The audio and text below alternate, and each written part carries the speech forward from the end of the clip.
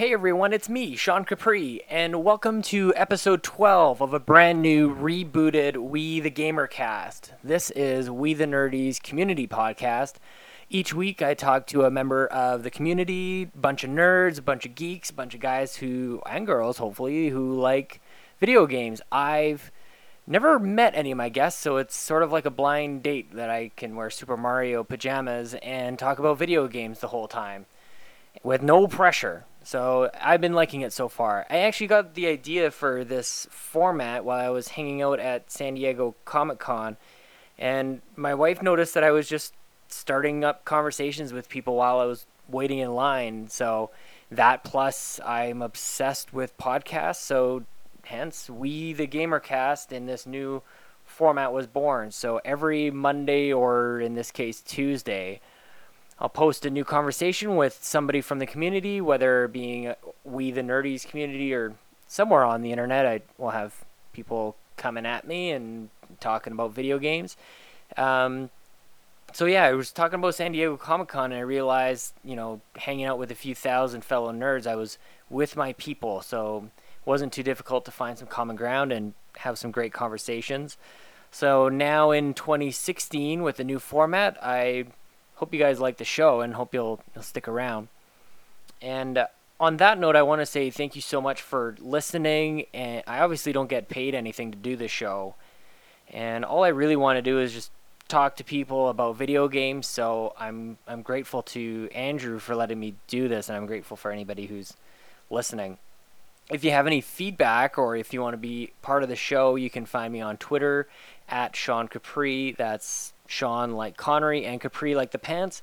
Or even better, you could go on iTunes or wherever you're downloading this podcast and give me a nice shiny 5-star rating. That helps more than you know, and I appreciate it so much. This will be the second episode of this new format where it's kind of like a one-on-one conversation. The last time I did it was with Seamus Mullins.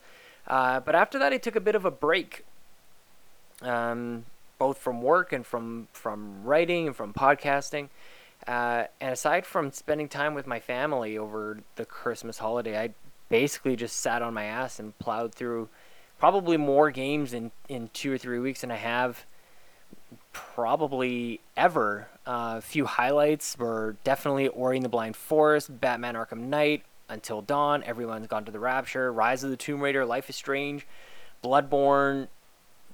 There's probably even more. Those are just the ones that kind of come up off the top of my head. And I hope you guys had a really good Christmas holiday, some time away from anything, whatever takes you away from video games. I hope that took a nice little pause and you were able to catch up on a nice little backlog or find the game that you'd missed in 2015. I know I definitely did, and I had a great time. It was sort of like a little mini retirement, and I wish I could go into full-blown retirement because there's so many games, so many things to talk about.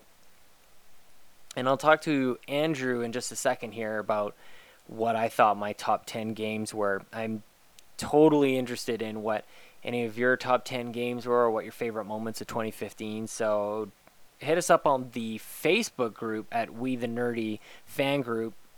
I don't know what the URL is, but you can pretty much just search it. It's probably got a groups in there / something dark side.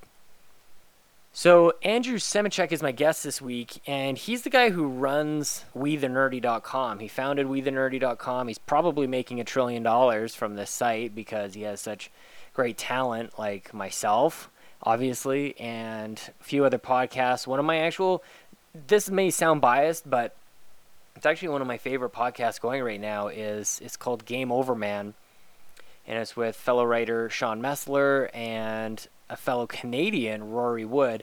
They talk about games and movies, and most of us in the podcasting community are basically just making shit up as we go.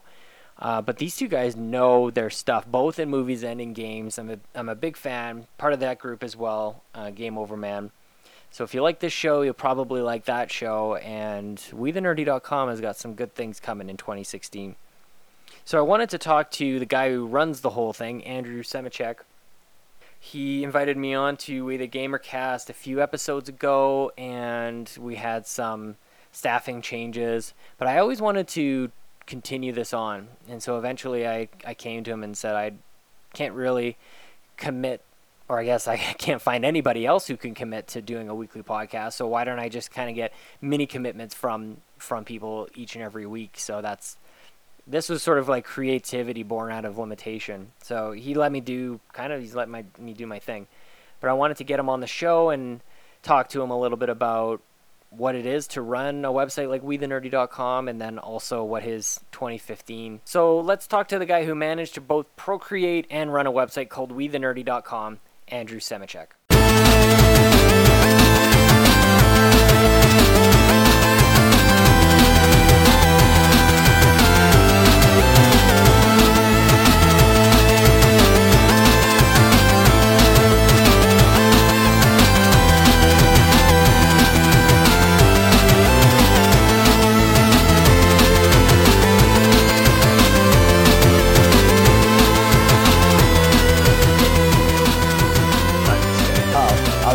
No, I've played most of it. I just need to close that thing off, but I was kind of like thinking as I was going through it, I'm like, I feel like I played this, and I was spending the last few months just kind of like dabbling in and out of the remastered version or the definitive edition. Mm-hmm. And I actually thought that was going to be the best way to jump into this new one, and it probably was the worst because you just kind of realize how little they move the needle forward. Like, it's definitely an amazing game and deserved a spot on my top 10, but I think that I enjoyed it less because I just played a great Tomb Raider game. I could see that. Like, I think for myself, I like the game because of that. I like the game because it definitely was, compared to what it was. So I like the new Lara that you got in the original, like the reboot Tomb Raider.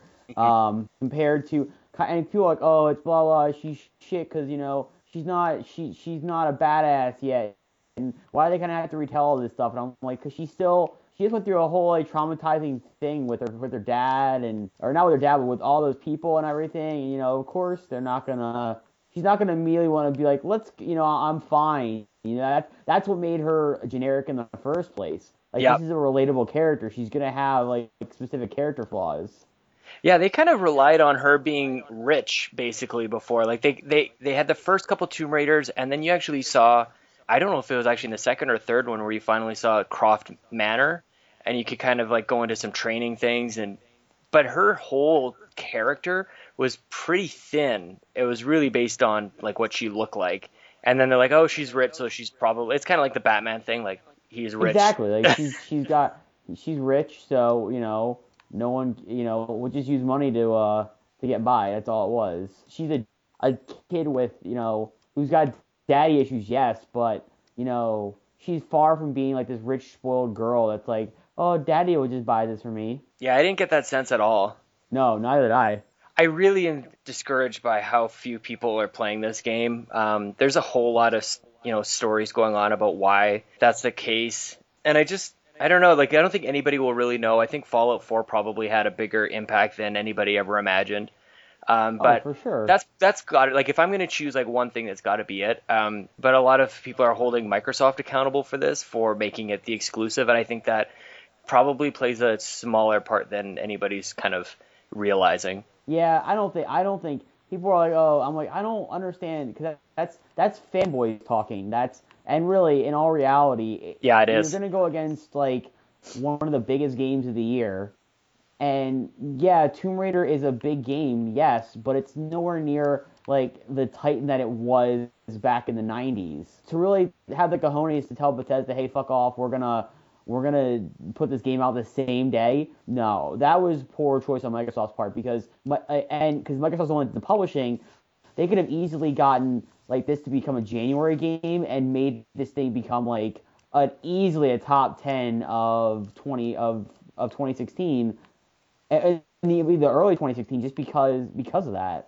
Yeah. What do you think about this as sort of like the case study for future companies picking a release date? Because, again, I think we can move away from this being an exclusive. I think that there are certain games, like I don't think anybody didn't buy it because it was only on Xbox. You would think that the people who could buy it were going to do it because they own the Xbox. But we can move that away. Like, So what do you think people or companies and the people running them, how do you think this would affect, or does it affect them choosing a release date based on what else is like what are the open windows? I don't think it's going to do much for people. I don't think it's going to do much for devs that are going to be, I don't think they're going to be like, oh no, we're going to have to change our things back. I think what it's going to do for game publishers specifically, I think it's going to show them that, trying to go for that exclusive third-party title is not necessarily, or third-party AAA title is not where it once was. Back a couple 2 generations ago, that was what people really wanted to go for, and Yep. now it's what is that first party lineup really going to give, not what exclusive title you're going to have. Because really, you're going to have an exclusive, yeah, but you always know that with companies these days, they're always looking for how much money they're going to generate. So no matter what, even if somebody says it's going to be exclusive, it's never going to be an exclusive. It'll always be a time release, and that's just the fallacy of marketing right now. Yeah, It's not so like back in the day with Final Fantasy VII where that was mhm. like, oh, that's a PlayStation exclusive period.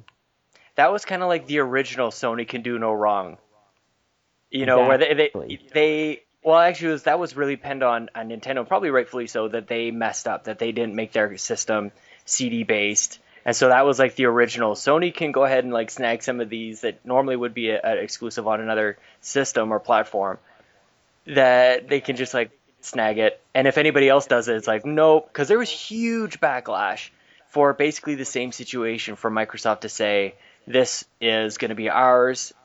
And then I guess probably the real backlash came from the it being unclear whether or not it was going to be a timed exclusive or not. But it was just like a series of just shit announcements around this whole thing. It was kind of doomed to start. And that's the sad thing is that it's. I never thought it was going to be a bad game by any means, but it was Mhm. never one that I was like, oh man, I'm really looking forward to it. And then I started seeing the positive review scores coming out for it. People were like, oh, this is my game of the year. And I'm like, all right, well, I'll consider playing it, or if I get it for Christmas, I'll give it a shot. And it's not blowing my mind. Like I'm enjoying it because I really enjoyed the reboot because that was the first game I actually ended up playing to completion on my PS4, and it was really one I was like, I don't know if I really want to do this, but I'm like, all right, I'll give it a shot. I really, granted, it kind of had that Indiana Jones and the Crystal Skull kind Nice. of complex where it was, oh, we're this for 2/3 of it. Oh, we're going to this really crazy sci-fi aspect and ghosts and aliens and you know Yeah, all this weird kind of weirdness to it that all is just the odd. Indiana Jones, the Uncharted's, the Tomb Raiders, they all sort of kind of draw from that formula that's been around now for what 30 years or something. God, we're old. I But I wanted guess, to. yeah. It's Well, you weird. mentioned before about exclusives being key two generations ago, and I totally agree. I don't think that exclusives were a big deal in the 360 and PS3 era, and it's interesting to see Microsoft give so much focus to that, even though they didn't have really the exclusives at the start. Sony always had their Sony Studios, and that name when that banner comes across at the start of a Sony game, I get an inclination that I'm in for a more quality experience for whatever reason than I am when I see Microsoft Studios. And the funny thing is that's not necessarily true. But for some reason I see Sony Entertainment or whatever it is, Sony Computer Entertainment, and I'm just like, Hmm. this is going to be incredible. And I should feel that when I play a Microsoft Studios game, but I don't know, maybe the design of it is kind of has changed over the years too. It's been Well, I think part of it is too is that the pedigree for a lot of the Microsoft Studio titles just isn't there compared yeah. to the Sony ones that have had 4 generations essentially to really kind of develop and generate that brand recognition. So you have a company like, or you have a brand like, oh god, like, I'm trying to think off that, like Gran Turismo. So Yeah, let's take that's that for exactly what I example. was thinking. That compared to Forza. Yeah, like that, and like I love Forza more than I ever loved Gran Me too. Turismo. That's just, I don't know, like the games just work better for me than Gran Turismo does. But I think to people that look on the outside, they see a brand that's like, oh, okay, this is Gran Turismo. We know what that is. Where Forza is like, I really think Forza came into its own when Forza 3 came out, and they got the guys from Top Gear to Hmm. kind of brand it, and that was kind of like their oh shit, we're legit now kind of thought process. Yeah, it's one of those things where they're the second ones coming, whereas Gran Turismo was first. It's what everybody kind of grew up with. They know that as being the front run. They kind of claim that spot with no competition. And then Forza Exactly. comes along and like it's a quality game, but yeah, it's never hit that pedigree. But definitely Forza hit my top 10. But I kind of want to jump over to, just in case you didn't know where this is the podcast. I sort of just like I figured we were launch into things. recording. Yeah. Um, Went well with Seamus anyways, and he's just like, yeah, that's fine. I'm like, okay, cool. So I wanted to jump over to WeTheNerdy.com. I'm looking at our top 10 list, and you didn't really, this year, you didn't provide a vote. There was 5 or 6 of us who actually did vote. And I wanted to know your thoughts. I don't know if I've ever actually like even seen on the Facebook fan group if you've submitted any thoughts on what we ended up choosing as our number one, or if you had any games that like were totally not even on the list. Well, I did put my own top 10 in. I just didn't actually get a chance to You actually didn't write count it? anything for it. Well, Sean counted it, but apparently I was in the minority for voting because my number one this year was Metal Gear Solid 5. Oh, nice. And it was followed by it was basically my top three were Metal Gear Solid 5, Witcher 3, and Bloodborne. Nice. So really, it was the general consensus game. And then I think it was Fallout 4 was number four. It was a kind of a toss up between I was debating on putting Fallout 4 there, but I started playing Bloodborne again recently, and I forgot how much I actually really did enjoy the core combat of that game and just the core gameplay mechanics. So whereas I love Fallout 4, but I I don't know. There's a game breaking glitches in that can kind of piss me off. Where I didn't Hmm. really get that so much with Bloodborne, but I understand Bloodborne getting the vote for everybody. It's a very well done game. There's no doubt about that. I think that Bloodborne though compared to other games is not necessarily as new person friendly as say something like a Metal Gear or even a Witcher to that extent, where the you have the tutorial levels and all that. And I get that Hmm. that's a Souls game. That's all it is. But there's a lot of people that kind of went into that. I think that didn't really understand that so much. And I think that a lot of I'm surprised that it stayed in a lot of people's minds for as long as it did because I just didn't see. I quite honestly didn't see from my Facebook profile or my Facebook, but from my PSN friends profiles that it was just staying in people's hearts and minds for long term. I mean, I still see people playing, Borderlands: The Handsome Collection, Yeah. but I really didn't see a lot of people playing Bloodborne after the fact. And you and I are both a part of a couple of groups, so we know kind of that there are people that have been playing it nonstop and that are like on like second stage of New Game Plus and all this and that. But I just and it got to the point with me where I tried to go back and play it in the summer, and I finally beat Vicar Amelia, but I also had to have help to do it. Yeah. I basically had to get somebody online to help me with it, and I literally felt empty. Like I didn't feel like it was something I did on my own, Yeah, that usually and it keeps was a game from being at the top of the list. yeah, and I just felt so cheap about it. Like I felt like I poured myself out to have somebody else help me, and I was like, oh thanks, and then they left, and because as soon as they came in, they saw what was going on, they were like, I've got this, and they kind of came in, did what they had to do, and then I felt like this like damsel in distress. I was like, thank you, sir. I couldn't have done this without you, But I felt so cheap, and I've never felt that way in a game before, where I'm like, oh man, like usually I'm the guy that's helping other people out, not the guy that's having to be like, you know what, I have to just admit my fallacies and that no matter what I do, no matter how hard I try, I just can't do this. And it kind of it was something where I just couldn't deal with it. But kind of going back now and just taking my time with it, I guess, and Hmm.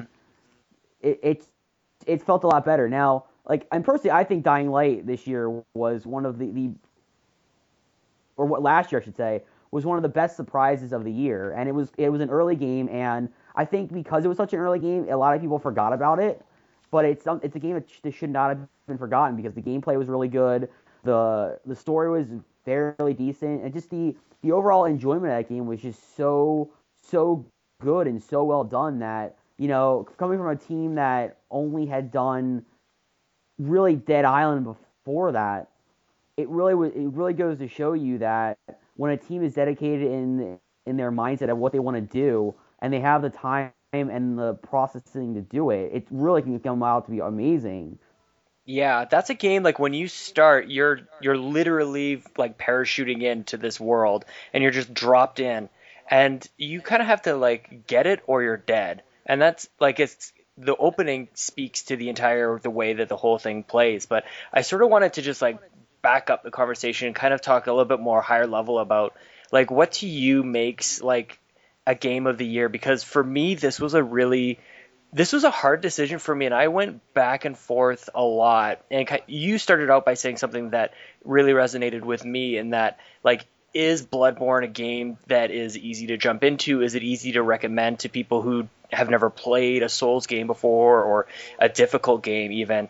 And it's kind of like you kind of mentioned a few other games that they open with a bit of a tutorial. They teach you like this is how you jump and these are how the mechanics work. Everybody now will think of the 1-1 on Super Mario Brothers of if you don't jump over the Goomba, you will die, and then that kind of innately teaches you how to play the game. I feel like Bloodborne does that just to the like th level, and so I felt like I wasn't going to be holding the game from the top of my list because of that. I think like especially with a website called We the Nerdy, like we're kind of like this echelon of nerds that we have like a pedigree of playing games and like we've even though this game might make you question that. I definitely a few times through a Bloodborne I'm like I thought I was like I know I'm not amazing at games but like this thing makes me feel like really crappy. But so there's going to be a spectrum of is a game easy or hard, and is there somewhere on that spectrum that's a sweet spot for a game of the year? And so I thought about that for a really long time, and I realized that that actually has like nothing to do with it. And so once I got over that, I had no problem putting Bloodborne to the number one because if that's part of the equation, then The Witcher 3 is up there as well, in that it's not like you can just jump in and get it. You definitely have to like learn how crafting works and how leveling up works, and that you're going to have to be grinding for a long, long time before you're going to be seeing any sort of progress. Not in terms of the story, but just building your character. So once I realized, I'm like, I can't really label these or list the top 10 games based on that. I had absolutely no problem with that. So, but you must be pleased that Dying Light kind of, well, I hit number three on our list. Yeah, I was happy about that. It's just like I was looking from other people's like other sites top tens and everything like that, or just nominations. Like it didn't really go anywhere. Like it just was kind of sad Do you that it think it got really didn't. lost It because didn't. it was like open world and because it was zombies? Like those two things we've seen a lot of, especially in 2015. I can definitely see that being like part of the case. I can also just see it because it literally came out in January. So Yeah. unless you're like this Omega level game, like really the only time I've ever seen a game that has been able to come out in January and keep the hearts or keep in somebody's mind or keep it in people's minds for a year is Mass Effect 2.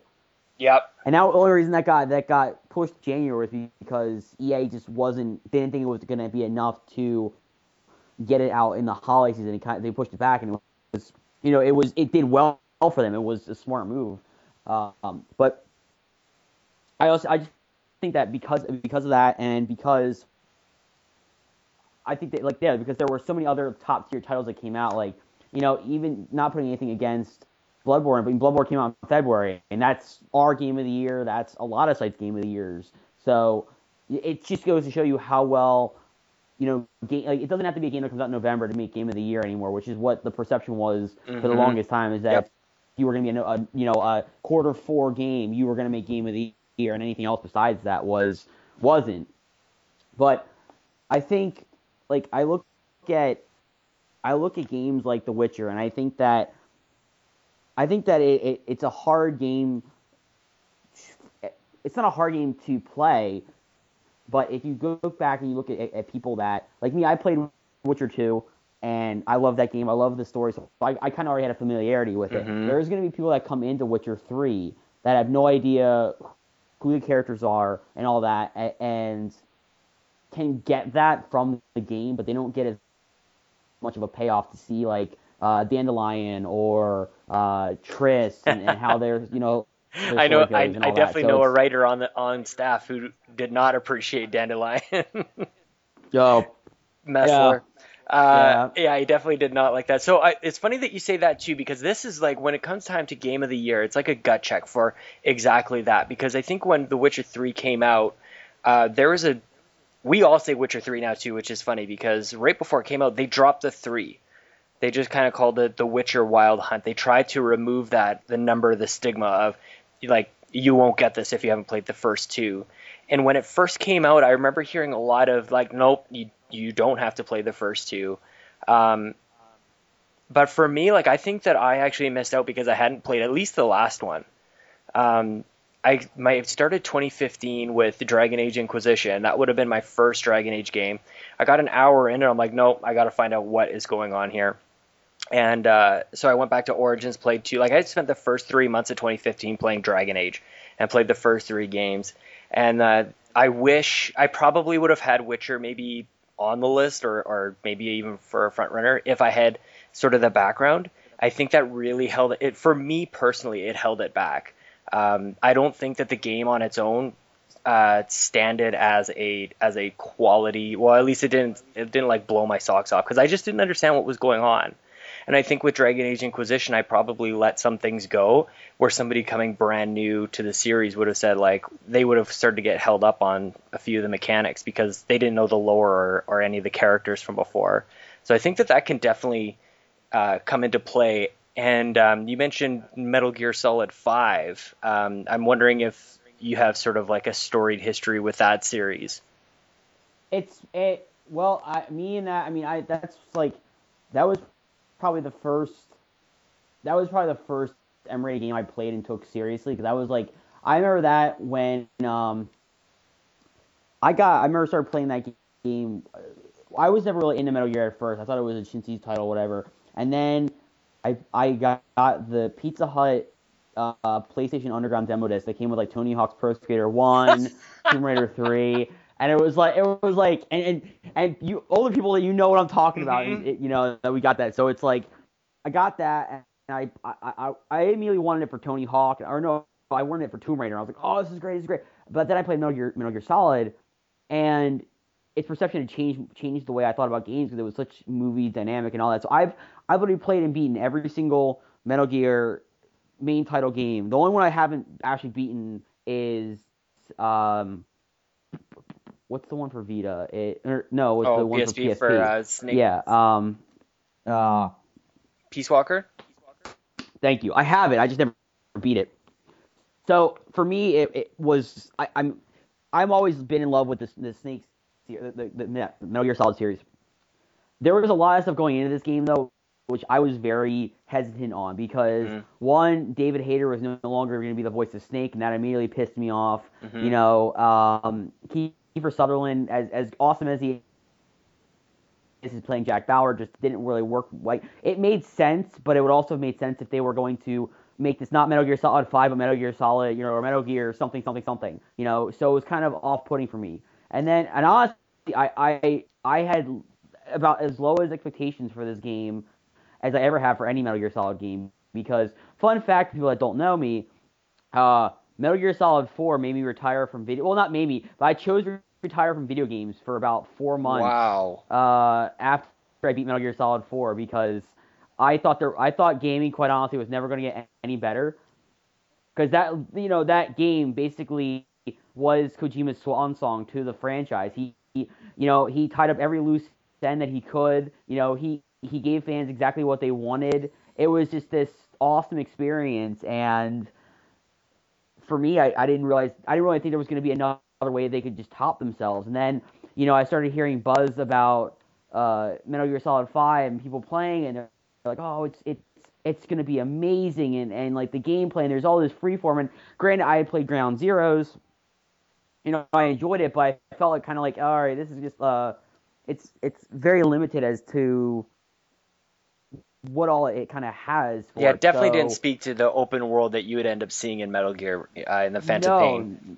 Yeah, not at all. And kind of going back and playing Ground Zeroes after or in preparation for the Phantom Pain, like I could start seeing what they were planning. But on initial purchase, I was like, all right, this is interesting, but this isn't really. I don't know if this is really gonna be something where I'm gonna keep at this long term. And in reality, when I started to kind of dig into the game and started playing more and more of Phantom Pain, like that first level was really cool, really trippy, and a lot of people were like, whoa, I don't understand what this is, and it was just kind of cool to kind of have that experience, but just the free-flowing nature of it, and just the game itself, it was just awesome. Yeah, it's definitely one of those, like I didn't get to play it until after I submitted my list, so that was kind of, I had all best intentions, but unfortunately, like that last quarter just kicked my ass. And I definitely got a few of the games like right at Christmas or right before, and I just like went absolutely crazy. The last 3 weeks of December were insane for me, and I just didn't get to Metal Gear. But like the first 2 hours of that impressed me so much, and I was just like, oh man, that if things kind of hold up, and I still don't know if they would have or not. But that game is one where we haven't seen it yet. And I think this might be the only one, just based on what I've seen, where you grab a friend and say, like, look at what this looks like. And that's Metal Gear. That's always been the thing that it's done right from the very first one. You pull friends over and like, this is a video game. This is what video games look like now. And I think that we kind of like discount that a little bit because we want to be deeper. Sorry, I just got your message. You can go ahead. I can just hit pause. I'm going to try to be back in a couple minutes, all right? Yep, no problem.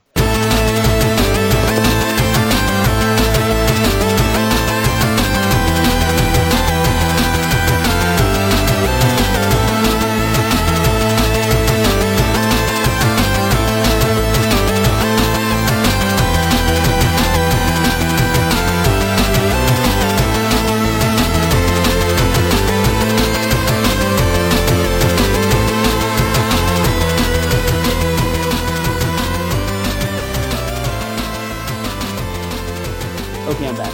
Well, that was perfect because the mic was still running. We could hear you eating your kid, and we'll just keep that on the podcast. That's fine. Yeah, that's all right. Everybody sort of knows anyways. It's all good. So I'll just sort of like jump back in as if nothing happened there. Andrew, you just had to take care of your kid. But we're talking about Metal Gear, but I kind of wanted to just move on anyways, and we'll kind of like just rip through the top 10 games, kind of like one by one. We'll start at number 10, work our way all the way up to number 1. And then just kind of like give me your 30-second thoughts on that game and whether or not it had hit your top 10. Sure. Okay, so number 10 was Until Dawn. Well, we'll just sort of start with like my thoughts because it's my podcast, so fuck you. It's my show now. You let me take over. Oh God, what have I done? I actually don't know, but we'll see. If I can actually get people to like actually record with me, that would be pretty good. So number 10 is Until Dawn, and I played that late in the year, and it's one of those, I was talking about Metal Gear, was one of those ones where I was like telling people who don't play games, I'm like, you have a PS4, and I don't know why, but you should probably play Until Dawn. So what were your thoughts on this? This rated really highly on my list.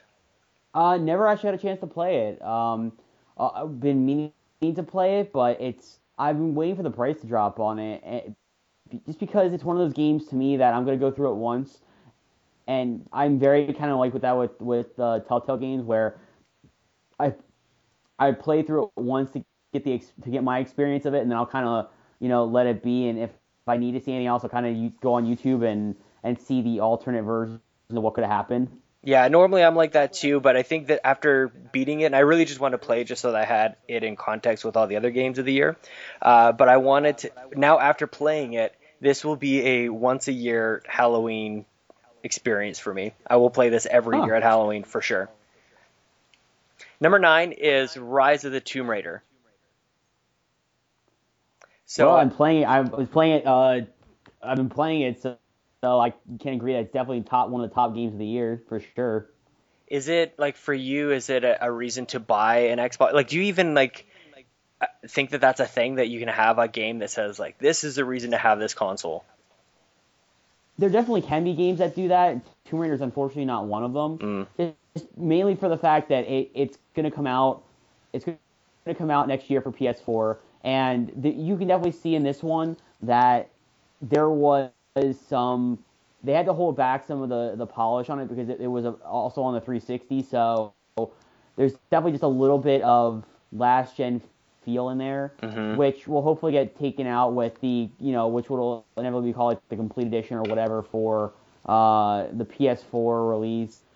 So it's just a matter. I think it's a very good game. I think they definitely took a lot of the elements that made the last game great and just made them better. Yeah, I totally agree. Number 8 is Ori and the Blind Forest, and this one I wrote in my write up that I had sort of stayed away from this game for two reasons. One, that it was difficult, and two, it was a Metroidvania, quote unquote. And I sort of like I wanted to get across. I don't know if everybody had a chance to read it, but I just want to get across that like I don't feel like either one of those is necessarily true, and if even if they are, it's to a very small degree. It's not like the first two things that I would talk about it. It's the most beautiful game I played all year, bar none. Period. Full stop. It's another one where it doesn't matter whether or not you've played games for 30 years or for 2 months. This is something that I would recommend to everyone, and it was easily my top three. I can't agree. I can't disagree with you there. I mean, this game I'm literally playing as we're doing the podcast, and it was a game that really took me by surprise when they announced it at E3. What was it, last year? Yeah. I knew like this is the game that it's such a genuine treat because you don't see games like this on the Xbox a lot, and for it to come out and just the precision, the beauty of it, the controls. I mean, it really is. There's not much that you can really say that's negative about it, besides the fact that yes, it can be fucking difficult There at are like four times where it's times. hard. And other than that, I felt like I was just kind of cruising through it. I'm really not trying to like humble brag here. Oh no, no, you can humble brag all you want because I've been going through this one part like a couple of times. Is it one of those But that's speed also parts because where you need to race through it? no, no, I'm just trying to get apart. I keep jumping at the wrong spot. I'm just being an idiot. That's all. Oh, then that's fine. Number 7 is Rocket League, and this is another one that scored pretty highly on my list. This was ridiculous. Again, I wrote in the write up, if it wasn't free, I probably wouldn't have downloaded it. And if it wasn't, if it was retail only, I wouldn't have gone to pick it up. Like the not even getting into the game itself, but the way that it was released, you just have to tip your hat to Sony and to anybody who really made the decision to make this a free PS Plus game. Everybody got a chance to play it, and it was one of the best games of the year. I platinumed it this year. I don't platinum too many games, but I just couldn't help but like, it was one of those games where I'm like, I'll just have a match, and then before I know it, I'm playing for 3 hours straight. Again, I couldn't agree with you more. I mean, that game was so addicting, and considering it came out like over the summer, and it was a game that you just could. It was so simple to play, but so hard to really master. And it became a game for my son and I to play for a while. We were just kind of playing against the AI, having some fun, and then all of a sudden I decided to start jumping in on the online scene, and wow, it just kind of it took me by surprise, and what people were doing, and how elegant the gameplay really was, and just how fun the gameplay is, and how every match even down to the buzzer, there have been games where we've been down by 4 points and we came back from behind, or we cost ourselves a game because we just got too cocky. So it's probably the best sports game to me that's come out in a very long time. Definitely. I used to be addicted. I used to be all I played were sports games, and I haven't picked one up in a really long time. I played FIFA for a little bit for the review this year, but I haven't played one really to this degree in quite a few years. So I would agree with you. Number 6, this is one that I think some people were sort of afraid to even vote for. There's a lot of varying opinions on Batman Arkham Knight, and I played it well outside of, I guess, the fallout of when it was released. There was a lot of, I guess, some people loved it, some people hated the tank. And so like I kind of Oh, the got to experience tank. it outside of all of that stuff. And I think you were playing it just as it was released. So you I probably was, yes. And I'm a little pissed because, not spoiler talk, but I called who the Arkham Knight was a very, very long time ago, Oh yeah. and I was very upset when they were like, it's a new character. Like, spoilers for minor spoilers here. That they were like, oh, it's not anybody you know, and I'm like, I don't know. This sounds very similar to a character in the DC universe. You kind of lying to me. So anyway, but I loved two-thirds of that game. Mhm. The story was, I think, a notch down from Arkham City and Arkham Asylum, but I think the gameplay was at its peak, and I think that a lot of, like, the graphics were phenomenal. I mean, that was one of the best looking games of this year. Mhm. So and I really think that it deserved a better send off than what it had, and I think that a little bit of I think it was a little bit bullshit, and I think I even took it off. I forgot it. I took it off my list too because I forgot about it, to be honest. Um, and I love the game. The combat was fantastic. I just think that a lot of the ridiculousness was the fact that, like, the Riddler trophies were just insane, and you had to use the Batmobile for 30% of them, and some people were just saying, like, it's a little ridiculous that Riddler was set up, all these things, and I get that, but it's also a video game, so you got to you're also, walking around as a guy dressed up in a bat suit who's a billionaire Yeah. who, Yeah, like, what are let's you just going to take choose? everything for what it is. Yeah. Yeah, I it's funny cuz like the Riddler stuff comes up quite often and so does the tank, but some of the things that didn't really get brought up too much until I think I heard just a few opinions in the last month talking about how Man Bat and Firefly, like I think some of those side missions were like the most interesting, and watching the jail or the prison cells within Gotham City PD when they started to like fill up, like it was more than just seeing my progress bar reach out to the 100%. It was actually like I feel like I'm making this city better, and I don't know that that game was given enough credit for some of those other achievements. And there's a lot of focus put on how difficult is it to 100% this game. And I don't know that that standard was really held to too many other games this year.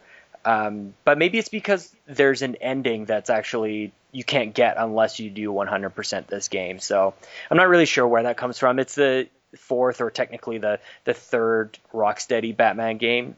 So that might have something to do with the fact that it's held to a different standard. And I kind of looked at Batman and Tomb Raider in the same way, in that had these been the first ones, like if this was the first Tomb Raider game, or if this was the reboot, or if this was the first Batman game that I had seen, then like they would probably be game of the year. But because they're not, like they're way further down the list for a lot of people. Well, I think that part of Batman too, and I just gotta have to say that Man Bat, the first scene with Man Bat scared the shit out of me. That Yeah, was man. fuck that shit. But I think too that because Batman got delayed so many times that it had already hit its peak back in October of last year, and then they pushed it to March, and they pushed it to June, and then it got to that point where, like, I can't wait to play it, but I've been like that for 6 months, and I just, I already played Witcher 3, and to me that was a better game overall. Yeah. So it was kind of actually no, I stopped Witcher 3 to play to finish Arkham Asylum, Arkham Knight. Then I went back to Witcher 3 to finish Witcher 3. So Yeah, so when you have, and I think even though they're both open world games, I think Batman feels like a more self-contained game, where The Witcher is just like, well, there goes 200 hours of my life. pretty much, and I think that with Batman, I I love the twist that they ended up doing with the story and all that elements, and I'm not I won't give that away because that's a huge spoiler. But I also think that where does it go from here? Like where can they take that series that's new and fresh and that's exciting? And I don't know. I know it's not gonna be Rocksteady that does it, but I also don't know what else they can do with Batman on his own that will be worth picking up and playing another 20 or 30 hours for. Yeah, well, we'll leave on this, and I'll totally butcher this line from whatever Batman movie it was. I think it was the Dark Knight Rises, where Alfred says to Bruce that you're going to be a hero long enough to become the villain or something like that. And I think that's kind of what happened with this Rocksteady series. It was the greatest thing to happen until people started to really hate it, and it sort of begrudgingly appeared on some top 10 lists. But number 5 is appropriately Metal Gear 5: The Phantom Pain. So you sort of talked about this one already, and I can't wait to kind of cross this one off of my backlog list going into 2016. I've got maybe about a month before some serious titles start to come out here. So are you going to continue to play this? Or are you kind of like done with it, or? Yeah, I still haven't actually gotten to the end of it. So, and there's just so much to actually take in that game that it's going to be something where I'm going to be playing it for a long time. I just feel bad because I haven't read spoilers, but I've already been told that to get to the final ending, like basically it's not a finished game. Oh, okay. So, and to kind of to get to the final end, you have to redo a bunch of missions on extreme difficulty in a specific situation. So it's a little ridiculous. I will probably end up doing it at some point in time, but it won't be soon. But I will at least get to the core story components and see what happens, and probably watch the ending on YouTube. But I love that game and the gameplay so much that it does. I don't get bored from playing it. I don't go back and go, oh god, I gotta do this again. That game in the 30 hours I put into it already, I've never been bored with it. So I can't. I love that game. Nice. Moving along, Fallout 4. This is one that actually, if I had submitted my top 10 list 20 hours into this game, this would have been my number one pick. And the longer that I played Fallout 4, the more I became a little nitpicky, to be honest, but like really I started to have some problems with the story and the pacing and of course the technical issues, but I generally those are the least of my worries. I think it had a lot going against it actually, considering how much hype there was. But for me, it got worse the more I played it. And I don't know if you had the same sort of experience with it. I wouldn't say I had the same experience with it, but I do understand where people were kind of getting bored with it. I'm still in that phase where I'm still enjoying it. I think that I was kind of just doing whatever was coming my way, and I'm kind of just I'm just playing as long. I mean, I've played enough Bethesda games to know that the stories usually just suck a bunch of assholes. So people will say that the story sucks. I'm like, what did you expect from Bethesda? Like, Bethesda basically goes, we're going to throw you into a world, you're going to dick around and do whatever the hell you want, just have fun and do whatever you want to do. So, I get that people are upset, and I know that people wanted more of like a BioWare-esque game in here, but... Who said that? I don't know. Nobody on this podcast, that's Yeah, for sure. it was me. Please read at WeTheNerdy.com. I said BioWare should have made Fallout 4 and it would have been better for everybody. But aside from that totally controversial thing, on the point of like just creating this sandbox and letting you kind of do whatever you want, I feel like they did achieve that, but I feel that Rockstar does that better with the Grand Theft Auto games. They're more technically sound. You can actually do more things, I think. And the missions are a little bit more imaginative. But it's not like, and this is the thing, like it always sounds like I'm like really downplaying some of these games, but these are really the 10 best games of the year. And I don't want to take that away from them. And it really was, at a certain point, this was the best game that I had played. But at a certain point, I kind of like look back, I just sort of like walked away from the game, and there were certain beats in there that I just felt that were missed. And it's not like they were totally missed, like they almost got, there's huge moments for your character where you meet certain other pivotal characters. And it's like, those should have happened, and they should have happened, and they happened in the right place. But it was almost like the performances were holding them back. And so I think Bethesda has some to learn about, not just like the writing is there, but the performances I think need to really just pound you in the face, like a few other games did a little bit better. Life is Strange is another one that comes to mind. I'm playing through that right now, and it's just like the gameplay isn't there, but the performances and when certain pivotal moments happen, they just like they make your stomach turn. And I think that Fallout should have that, but it doesn't. Yeah, I understand that. I think, and I agree with you. I think that they should have more of that. I think they really need to focus on more of that. And I'm hoping that for eventually, because let's face it, we all know that Fallout 5 won't come for the next 10 years or something like that. But, hopefully with the next Elder Scrolls game, they do kind of implement something along those lines, and they make the game they make the game a better gameplay experience and just a better storytelling experience rather than just kind of one or the other and sacrificing gameplay for storytelling or vice versa. hmm So then number three is Dying Light. And again, I'm really glad that this made it to number three on our list because if for no other reason, it's probably being overlooked by too many sites and too many people. It's number three for a reason. This is one of those everybody should play it. It's not, and the one thing that people aren't saying about this one is that it's hard. This game is really difficult, like especially when the sun goes down. I was not expecting that. So it's funny because I stayed away from games like Ori and the Blind Forest because I heard it was difficult. But meanwhile, I'm playing Dying Light, and that's way harder. And this game that was a hell of a lot harder, especially at night. 'Cause I was usually a puss when it came to that kind of stuff. Unless I absolutely had to at night, I was like, nope. Yeah. I'm just gonna sit around and I'm gonna run like a motherfucker if I was outside. Yeah, I'm like, I will try to get maybe a trophy or two, and that was it. And even if I wasn't really easily getting them, I was moving away from.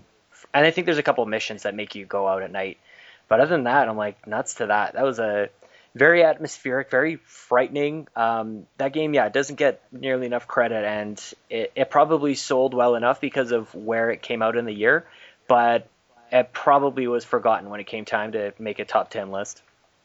Oh, for sure, and I can't wait because the DLC's dropping next month, and I am excited for that. Yeah, and the other part that people don't talk about enough is the co-op.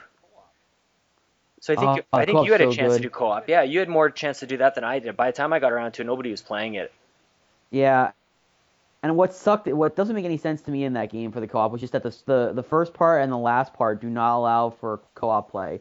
So it's kind of weird that you can basically have the beginning and the end be no co-op, and then the middle just be this whole like fest of just co-op fun. So it was very weird and kind of very, very off-putting, especially considering that the end just basically throws you in like this fucking wave of just non-stop zombies, and you're kind of doing everything in your power to stop them, and you get fucked very easily on that. Well, especially if you've only played the game on co-op, then you're kind of all by yourself. Yeah, that would suck. Number two, I remember when this game came out, you were over the moon with it. You'd convinced me to go get it at the time, and I never did. But The Witcher 3 Wild Hunt, I played about 15 hours of this. It did not click for me, but I will let you kind of let me know why this is a contender for the game of the year. It really it opens up a lot of new possibilities in the overall. Basically, we were complaining about what Bethesda did with Fallout. Well, Fallout's Fallout. So, because it gave you that freedom of doing whatever you wanted to do within the world and having consequences and having a grand story and just looking phenomenal. Now, granted, people say that the combat sucks and all that. I beg to differ on that. I don't think the combat is terrible. I don't think that it's all also. So I don't think it's the worst thing in the world, but at the same time, I also think it was good and it had enough depth into it that it was entertaining and could be fun. Now, granted, not every battle was amazing, but I think the story and the characters that were involved were engrossing, and just even the side missions themselves. There were side missions that yes, they could have been your simple fetch quest, but they weren't. That was as far away from the truth as possible. Yeah, there was one mission. I think there's a lot of people talking about this one where you find this somebody's daughter is sick and she's got some sort of curse or something, I think, and you go to a house or a cabin and you realize that there's a dead body and a ghost that is sort of like bound to a bracelet that this person had her arm removed, and you have to kind of like put pieces together to find out like why is this ghost still here and what do I have to destroy to get rid of it, and then you have this epic battle with it, and it actually has like a branching. I'm not sure if you remember this one, but it had two different ways that you could go about completing this quest, and once you finish it, it's sort of like nothing. Like it doesn't really have any bearing on the story or anything, which is that's a side quest. But I just found that it was interesting that you could actually go about this in two different ways. You could succeed by just killing her right at the start, or you would actually have to start doing this investigative approach. And I definitely appreciated that, but I think it was maybe an hour later where I experienced just a horrible side quest, and I was like, I'm like 15 hours in, I'm level 2 or level 3, and I'm not really feeling powerful enough. But this is a game I'm going to have to go back to. I think that I will play Witcher 2 and just kind of get a little bit of the backstory. With these fantasy games, I think that it's actually more important than anybody's letting on, that you understand who the characters are, what the world are, like basically what the rules of the universe are. And I didn't really quite get that. So, and I don't think the gameplay is strong enough on its own for it to land on my top 10 list. So, that is my rebuttal. Moving on. I understand that. Yeah, and the other thing too is like even just kind of talking about how you talk about The Witcher. It's I think a lot of people sound like they're on the defensive about it, and so it's just kind of like that's not the most ringing endorsement, but I mean whatever. No, and honestly, if you really want to get into the lore, you don't necessarily have to play the game. Read or listen to the books. That can give you gives you all your knowledge on Ciri and Yennefer and all that you do. Because honestly, Yennefer really isn't in the other games, so I got a lot of her backstory because of the books I've read. Oh, okay, yeah, because she does something interesting in the first, I don't know, 10 hours or so, or depending on how quickly you go through the story missions. She definitely has an interesting thread. She has some. Yeah. Yeah. I'm trying so hard not to. I'm trying not. Yeah, that too. Trying not to spoil anything. On to our number one, and because I have a few other questions for you before I let you go tonight. But number one for Bloodborne, this is something that I just did not see as even being a possibility that I would even try. It's just sort of like Ori the Blind Forest, but I'm so glad that I did, and I'm glad that I got past the first. Sounds probably stereotypical of anybody who's played Bloodborne, and if it's their first Souls game.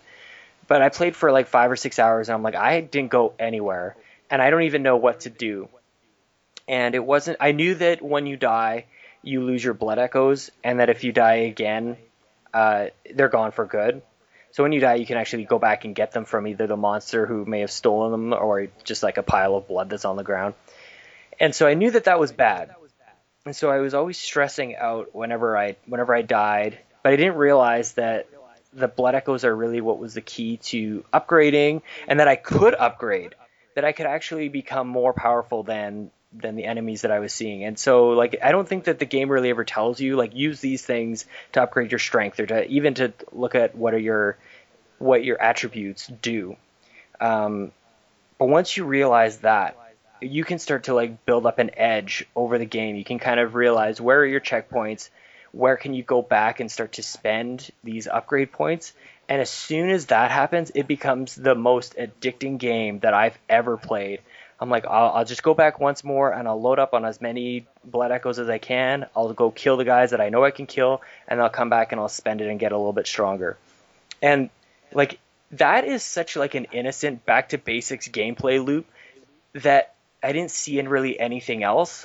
It was so solid, but it wasn't laid out right at the start. And so I didn't like once I realized that I couldn't hold that against the game, I'm like, this is like the game does exactly what I want it to every time that I press a button. It's like I couldn't find a cheat in the game. You know, sometimes when your main mechanic is dodging, you kind of hope to either like jump through, like have some sort of like clipping happen where you're jumping through the character. But there's really none of that. Every surface, every creature, every wall, everything, every statue is solid. And so you're never like accidentally going through, you're never cheating through anything. You have to make sure that you have the space and you have the area around you to actually commit to each and every attack. And the other thing too is I think the first thing that comes to mind is Super Mario. When you make a jump, you can sort of like self-correct while you're in the air. But there's really none of that here, where if you hit strong attack, that guy's going to go through that full animation. There's no like, oh crap, that was a bad idea. You have to be sure. So the risk reward is more than just, am I going to approach this character, but am I actually going to try and just like chip away at him with these little quick attacks, like almost like a jab, or do I have enough time to just full out swing this giant axe at this thing's face? And it was so gory and like it's so tense. I don't know. I'm even like my hands are sweaty even just talking about this. I never had an experience like that in this year or the last year or the year before that even. And this is a game that sort of converts me maybe into a Souls fan. I don't even know. Like I actually want to go back and discover what I've been missing all these years because everybody's been scaring me off with how hard they are. So that to me is what a game of the year is, where all I want to do is go back and play it. I feel like a total badass when I do something great. I haven't quite hit a point in the game yet where it's kicking my ass for so long that I think that it's unfair. Yeah, I agree. That's kind of like where I was, and I got to the point where with Vicar Amelia where I kind of had to take a break from it because I just could not get past that one for the life of me. But also when you get thrown in the game, like I died 6 or 7 times easy, but won that first werewolf that you fight, and I didn't know that you had to go to the dream world to get any of your weapons or equipment or anything like that. So yeah, it's you kind of just are left there to kind of at your own devices to kind of figure everything out, and I think it's great. And I think the gameplay is very, very refreshing, and it's very. You don't have to. There's not a specific technique that you have to do in every boss that you have to fight to win. You can go in there however you want, and really it's up to you, the player, to win. And I remember I was playing against the Bloodstarved Beast, or was the Bloodstarved Beast? Whichever that first optional boss is. Yep. I beat him on my first try, and the feeling of victory that I had on that is probably the best feeling I've ever had defeating a boss in a video game ever. So it was crack. Because it's funny. I was talking to my friend when we were playing it, and he like hears me screaming, and I'm going insane. He's like, "It's about to happen! Oh my god! Oh, he's like, "Oh my god! I can't believe you just did that!" And we're freaking out together. It was just an amazing experience, and you know, it sounds like you're reacting to the best part of a wrestling match. It kind of was. It was just like by God, he's broken in half. But it was just so surreal, and the addiction of and kind of like learning just that grinding is your friend in that game. Yeah. It is what you have to kind of come to the conclusion with, and it's kind of like an old school RPG where if you want to really get to the best level, you have to do all that core grinding first. You just don't realize it because you're playing an action game. Exactly. Yeah, I just kind of had to shift my thinking of what was I even playing, and once you kind of once that clicks, yeah, the feeling is like no other. So. But I will say, coming from a guy who did opt to play Dark Souls 2 after playing Bloodborne, it's very hard to get into. Is it really? Yeah. It's because there's a lot of mechanics there that are very like because when you die, every time you die, you lose a part of your life, and then farther down, and you don't get it back. Ooh. So until you heal yourself, so it's a lot harder than Bloodborne. And the action's a little bit slower paced too, so it's kind of there's definitely elements I like to it. I like more of the medieval theme to it, but there's definitely elements there that I hope they're going to improve on with Dark Souls 3, and I think they've already kind of made it more action oriented than they were planning on doing before Bloodborne came out. So we'll see. I'm definitely stoked for Dark Souls 3 though now. Yeah, it's an interesting thing that you talk about that too, where. I don't know if this is gonna make sense, but I'm sort of drawing a parallel between Bloodborne and the Demon Souls games, and then also with Uncharted and The Last of Us, because The Last of Us has received so much critical acclaim. Both series, everybody loves, but once The Last of Us came out, it sort of like shifted what everybody expected from and is going to expect from Naughty Dog. And so I wonder if the same thing is going to happen with From Software. And the reason that I kind of bring it up is because I'm not sure that I necessarily want Naughty Dog to bring anything over from The Last of Us to Uncharted. I sort of want them to remain separate things. And I think the same thing with having not played any of the other Souls games, but I think that it's important to have those like two separate franchises, because you have one that's a little bit more hardcore and that's going to speak to a certain audience, and then you'll have, it's weird to call Bloodborne a little bit more mainstream, but relatively speaking I think that it is. But having like those really like hardcore games, they will have these offshoots that happen, and that's really where a developer will grow. But I hope that they're able to have both the hardcore and the quote unquote more mass appeal type of game.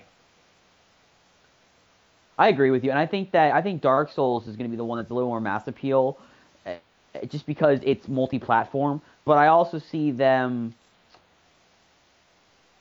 It's hard because I also see them kind of not making another Bloodborne for a long time, if ever. Yeah. Because granted, it was a success, but I don't necessarily know if From Software is really going to want to dabble. There's already talk that Dark Souls 3 is going to be the last in the franchise. Now, whether Bandai Namco is going to let that happen, we'll see. But I don't know if that's going to be something, because the funny thing is that From Software has been around for decades. I mean, they originally started out with what the hell was the mech game that's now bastardized and I hate? Oh, I don't know. Maybe I have played it. Oh, I think everybody played it. It originally came out for Armored Core. There we go. Oh yeah. Thank you, Brain. Oh, I have played that one. They started out with that. They did folklore. They've done so many games, and the funny thing is that a lot of their games have been critically panned. Like a lot of their PS2 games were just considered garbage in American audiences, but somehow this development company that in this day and age, if they would have been doing the stuff that they were doing in the PS2 era, they would have been they would never would have made it. They would have made 2 games, they'd have been done. But over in Japan, they've had enough of a following to kind of keep this going, and because of that, we were able to get Dark Souls and Bloodborne and Demon Souls. So I don't know if they're necessarily going to continue with that. I'd like to see them kind of continue with it to an extent, because it's at least something that they're doing well with, but it remains to be seen at this point. Yeah. So overall, like, how do you think? I don't know if anybody's like still waiting for a 2008 to happen for this generation. Overall, how do you think 2015 was? I think this is the strongest year of games in a very long time. Quite honestly, I think if it wasn't for, I think it's funny because people keep joking around now that every year is the year that we're just waiting on for last year's games to come out now. Yeah. Which is a case, yes and no, but it's also, the fact is that we just also have to face the facts that developers and everything kind of don't necessarily have the same time and kind of efforts they did back in the day. So, I'm quite happy that a lot of games got pushed to 2015 that were to come out in 2014, because The Witcher would have come out unpolished. A lot of things would have come out unpolished. So, I think this is without a doubt one of the best years gaming has had in a very, very long time, and I'm just happy to see gaming in general just kind of thriving. Yeah, because I think that this is a top 10 list for our site, but even just within the staff writers, there are a number of games that didn't quite make that top 10 overall list. And I think that the number of games that are just outside the 11s and the 12s are still really, really high quality games, and really just speaks to how lucky we were in 2015. So, for sure. With that, I have to ask, like, what are you looking forward to in 2016? It's crazy that we're like already about a week in, but it feels like the backlog is just like looming. Yeah, I think Mass Effect Andromeda, if that does come out this year, I'm excited to play. What do you think it will? I think it will because I think EA needs to have that title that really can kill it, that can do that, those kind of gangbuster numbers, that isn't going to necessarily be Star Wars related. Whatever the Star Wars game is supposed to be that's coming out this year, it's Oh, you're apparently open nuts. It's not world. going to happen this year. Well, it has to. I think they're supposed to. I think EA's plan is to have a Star Wars title every year. So, and if they've been working on it for quote unquote 2 years now or something bullshit like that, they have to have something at this point. Oh man, the funny thing is that like every year for the next 8 years or something is going to be Star Wars year. So hopefully It's they fine don't with they don't me. force anything out. Oh, me too. Yeah. So Mass Effect is definitely up there. Are you going to be buying Uncharted first day? I'm debating it right now. Yeah. Honestly, I think I'm gonna hold off and see how reviews are because I don't deny the team that's doing it. I mean, Naughty Dog is probably one of, if not the best developers out there right now.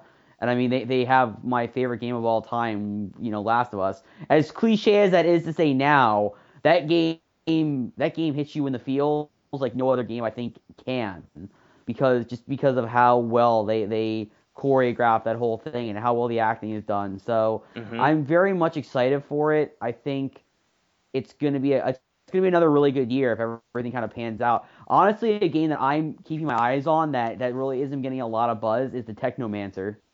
I don't even know what that is. Basically, it's from a god. It's only from a team that's only done one other game before that wasn't very critically well received. But what it is it's basically what they're touting it as is the Witcher on Mars in the future. Nice. So I am intrigued. So Hmm. we'll see how it actually pans out. I don't think my honest opinion on it probably is going to be, yeah, you're talking a lot of talk, you ain't walking that walk. So, but we never know. No, I never know, and I hope they can prove me wrong. I hope that they make this game the best they can, and it tops The Witcher. Because honestly, we're not getting Cyberpunk 2027 next year as much as I'd love to have that game come out this year. Hmm. But I what else is coming out this year? I'm trying to think. Any of the Microsoft exclusives? Like, are you into the Gears of War or Recore or Well, Quantum Recore got Break? pushed back, so Quantum Break I'm definitely interested in. Um,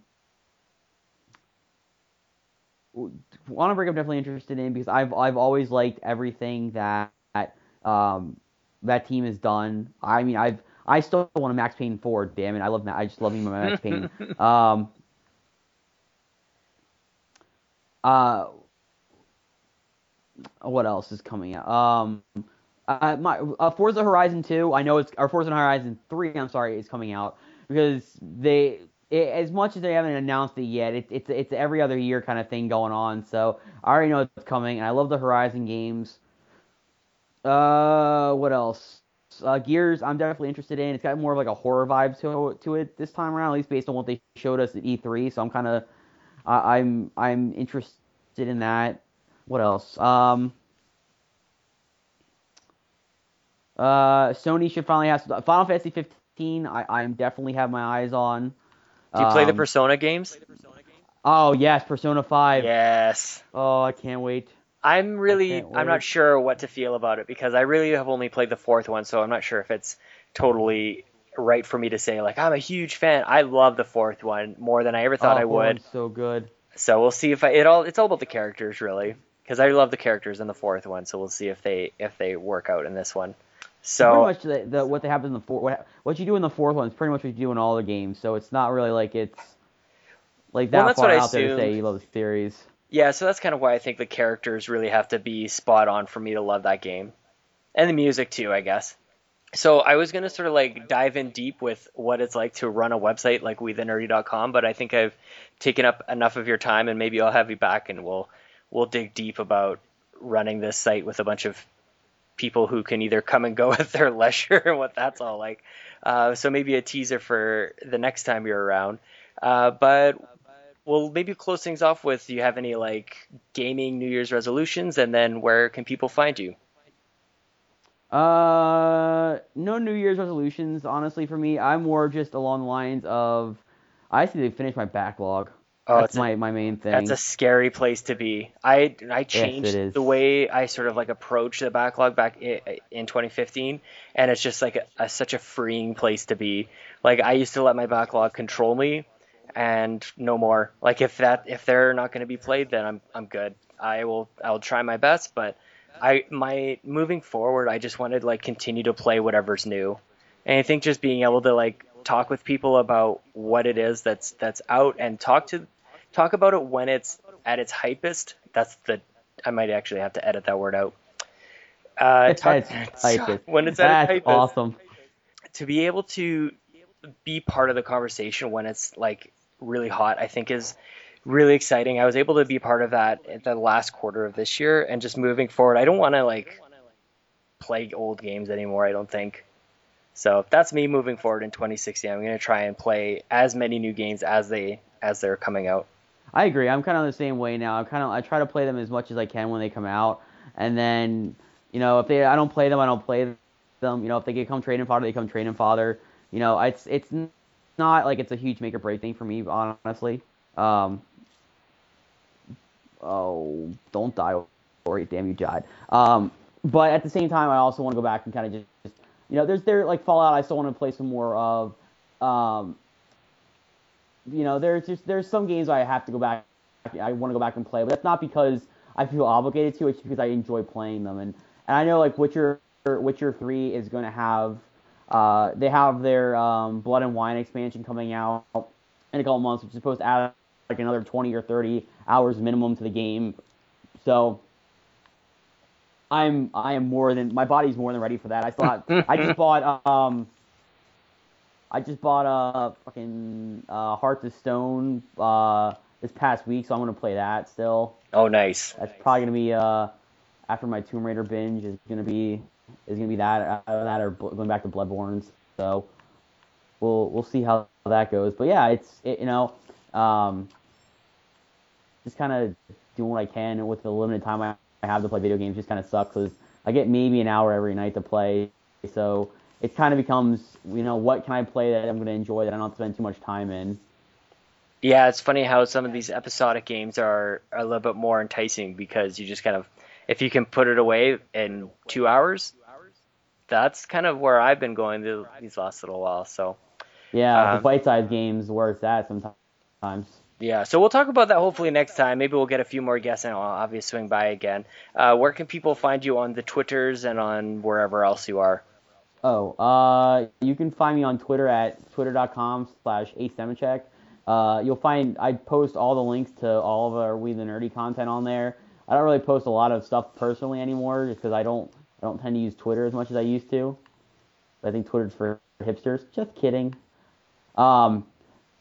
You can find me on Facebook, facebook.com/ I think it's Andrew Semachek. I don't remember what it is. I have it specifically set to. And my podcast. Badger Banner should be coming back soon, too. For those of you that don't know what that is, it's a podcast I co-host with Alan and Nora Walker.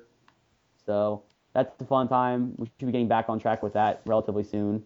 Yeah, I'm pretty sure the last time I listened to one of your episodes, I was doing yard work in the backyard, which means that it was not snowing and it was actually nice. So you guys hopefully can get back to it because I really enjoyed listening to Badger Banter. We really enjoyed recording it. It's been so hectic for the three of us to kind of get things in place, and with everybody kind of having different work schedules now and kind of different places in our lives, it's very hard for us to get together. But we kind of are promising to come back. So we're not dead. We're not, we just took a break for a little bit, but we should be coming back stronger, faster, better, smarter, Daft Punkier.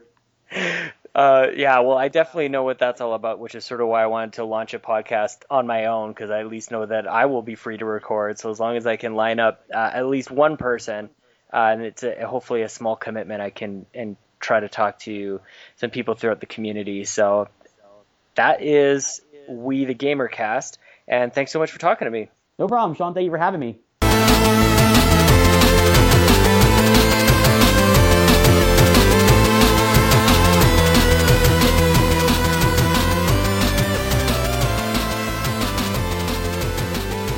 So there you have it, folks. That was a great conversation with our fearless leader, Andrew Sevicek. I had a great time talking about our top 10 games of the year, and I wanted to get a little bit more into what it's like to run a website like that, but we just ended up sort of talking about games. So I also noticed that there's some weird things happening with some of the mics, so I apologize about the audio trouble and probably some sort of internet connection thing. So I'll work on that for next week.